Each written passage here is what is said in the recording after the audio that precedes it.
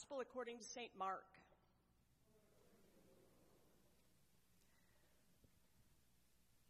John said to Jesus, "Teacher, we saw someone casting out demons in your name, and we tried to stop him because he was not following us." But Jesus said, "Do not stop him, for no one who does a deed of power in my name will be able soon afterward to speak evil of me. Whoever is not against us is for us. For truly I tell you, whoever gives you a cup of water to drink because you bear the name of Christ will by no means lose the reward. If any of you put a stumbling block before one of these little ones who believe in me, it would be better for you if a great millstone were hung around your neck and you were thrown into the sea. If your hand causes you to stumble, cut it off. It is better for you to enter life maimed than to have two hands and go to hell, to the unquenchable fire. And if your foot causes you to stumble, cut it off. It is better for you to enter life lame than to have 2 feet and be thrown into hell. And if your eye causes you to stumble, tear it out.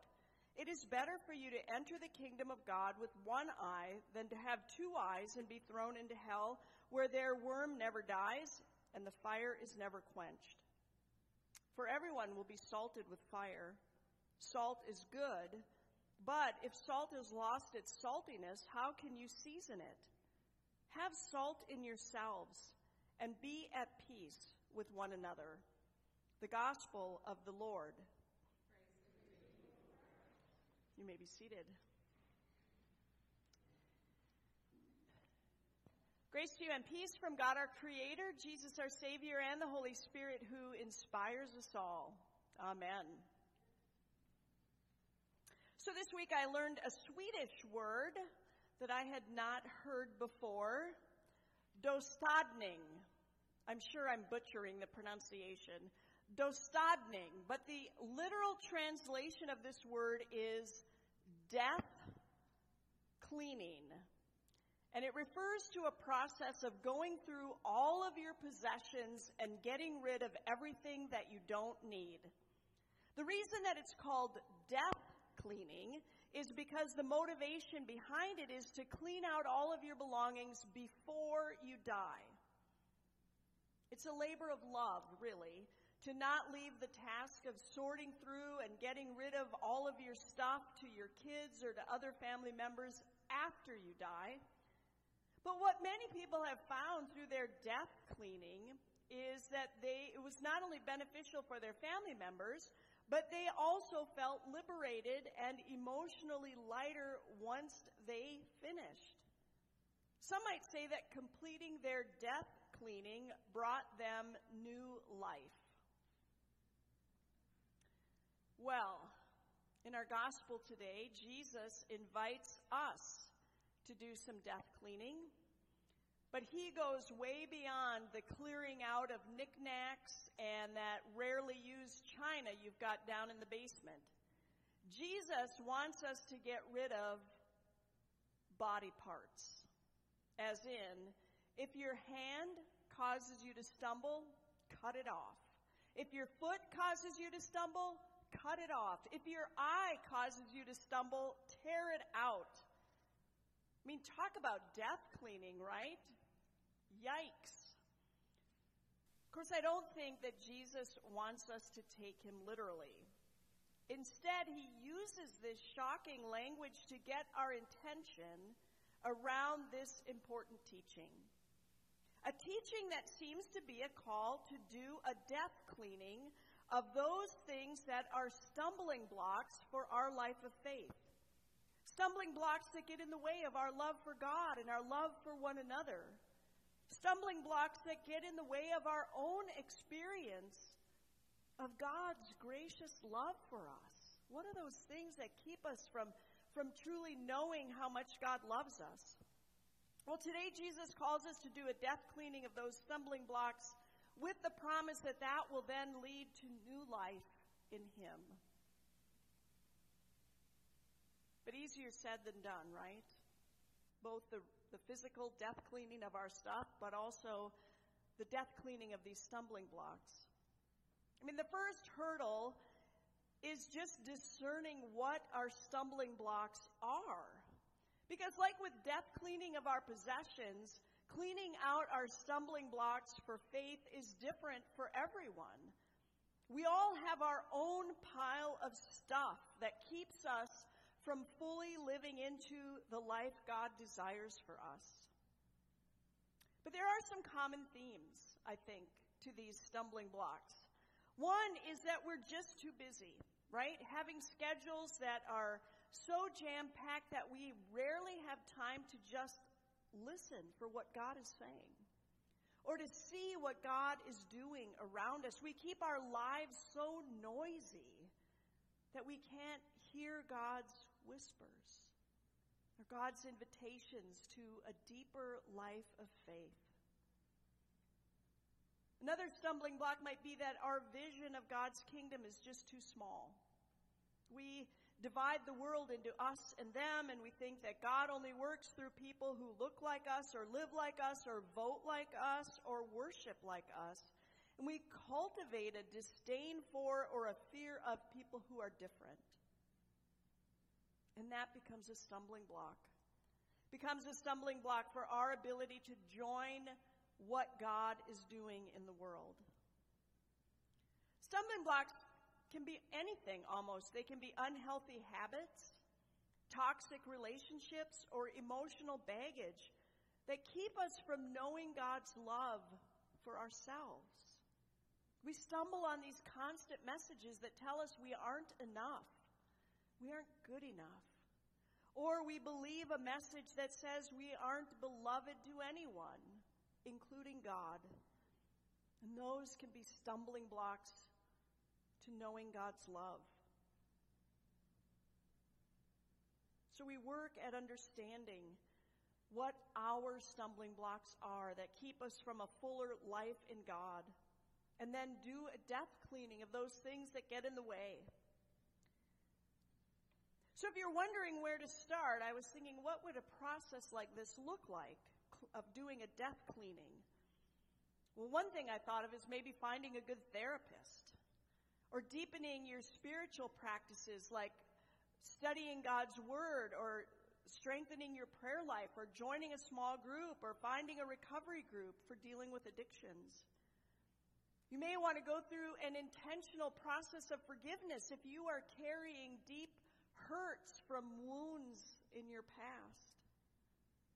Or you just may want to scale back on your schedule to give yourself more space for prayer, for listening for God's direction. What will it take to be able to clear out those stumbling blocks? Well, one thing is sure, death cleaning is not easy, nor is cutting off limbs. But both practices can lead to new life. Just ask Aaron Ralston. Do you know his story? Back in 2003, the then 28-year-old was hiking alone in the canyons of southeastern Utah. He was attempting a solo descent of Blue John Canyon when he somehow dislodged an 800-pound boulder that ended up rolling and pinning his right hand and wrist to the side of the canyon wall. Well, for several days, you can imagine Aaron tried desperately to free his hand from the wall, to no avail. He was in very real danger of dying, being trapped in that canyon. But then on the 5th day or so, Aaron had an epiphany, and he realized that he was going to have to cut off his own arm in order to break free. So he came up with his strategy. He devised a tourniquet from the tubing on his water pack, and he had a dull pocket knife that he used to cut the flesh, and then he leveraged the boulder to break the bones. It's horrible just to say it, much less live through it. It was excruciating, but cutting off his arm saved his life. But even more than that, it gave him new life. That experience transformed Aaron. In an interview after the incident, he said, "I've learned some profound lessons in this. When I was on the brink of death," he said, "I didn't eulogize myself through my life's accomplishments. Rather, my thoughts turned to my loved ones and how to say thank you. Life isn't about what you do or what you've achieved. It's about who you are and how you relate to others and how you love." Well, one of the things that Aaron reflected on was how self-centered he had been in his life. He regretted many things, including all of the worry that he had caused his parents, because he didn't tell them where he would be hiking or how long he would be gone.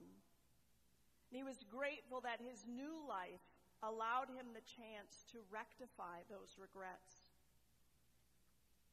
Well, in these years since the accident, Aaron has pointed to appreciation and gratitude as his anchors in life. And he even has said that the accident was one of the greatest things that ever happened. He said, "I didn't lose anything when I cut off my arm. Instead, I gained my life back, as well as the lessons and gifts that came along with it. What is important," he said, "is not the will to live, but the will to love." It's an incredible story, and maybe offers us a way to hear these words of Jesus in our gospel today in a new way. Whether we think of Jesus' words today as an invitation to death cleaning or amputation, there is hope in his words. You see, Jesus loved us too much to leave us trapped in the canyon of our sin, pinned there, helpless. He didn't leave us there in our old lives. Death, you see, is the biggest stumbling block of all when it comes to living a full and everlasting life with God. And so with the precision of a surgeon, Jesus cut out that threat of death for us when he died on the cross. Jesus did the hardest part and said, "Now go and live a new life." And so with that stumbling block of death removed, we can start seeking our new life in God. So when you hear these harsh words of Jesus, hear them as an invitation to pray about what you can leave behind, what you don't have to carry around anymore, what you can get rid of because it's getting in the way of you living fully into God's abundant love and amazing grace that he is offering to you. Through the process of getting rid of stumbling blocks, we may learn, along with Aaron Ralston and Jesus, that the most important thing is not the will to live, but the will to love. Amen.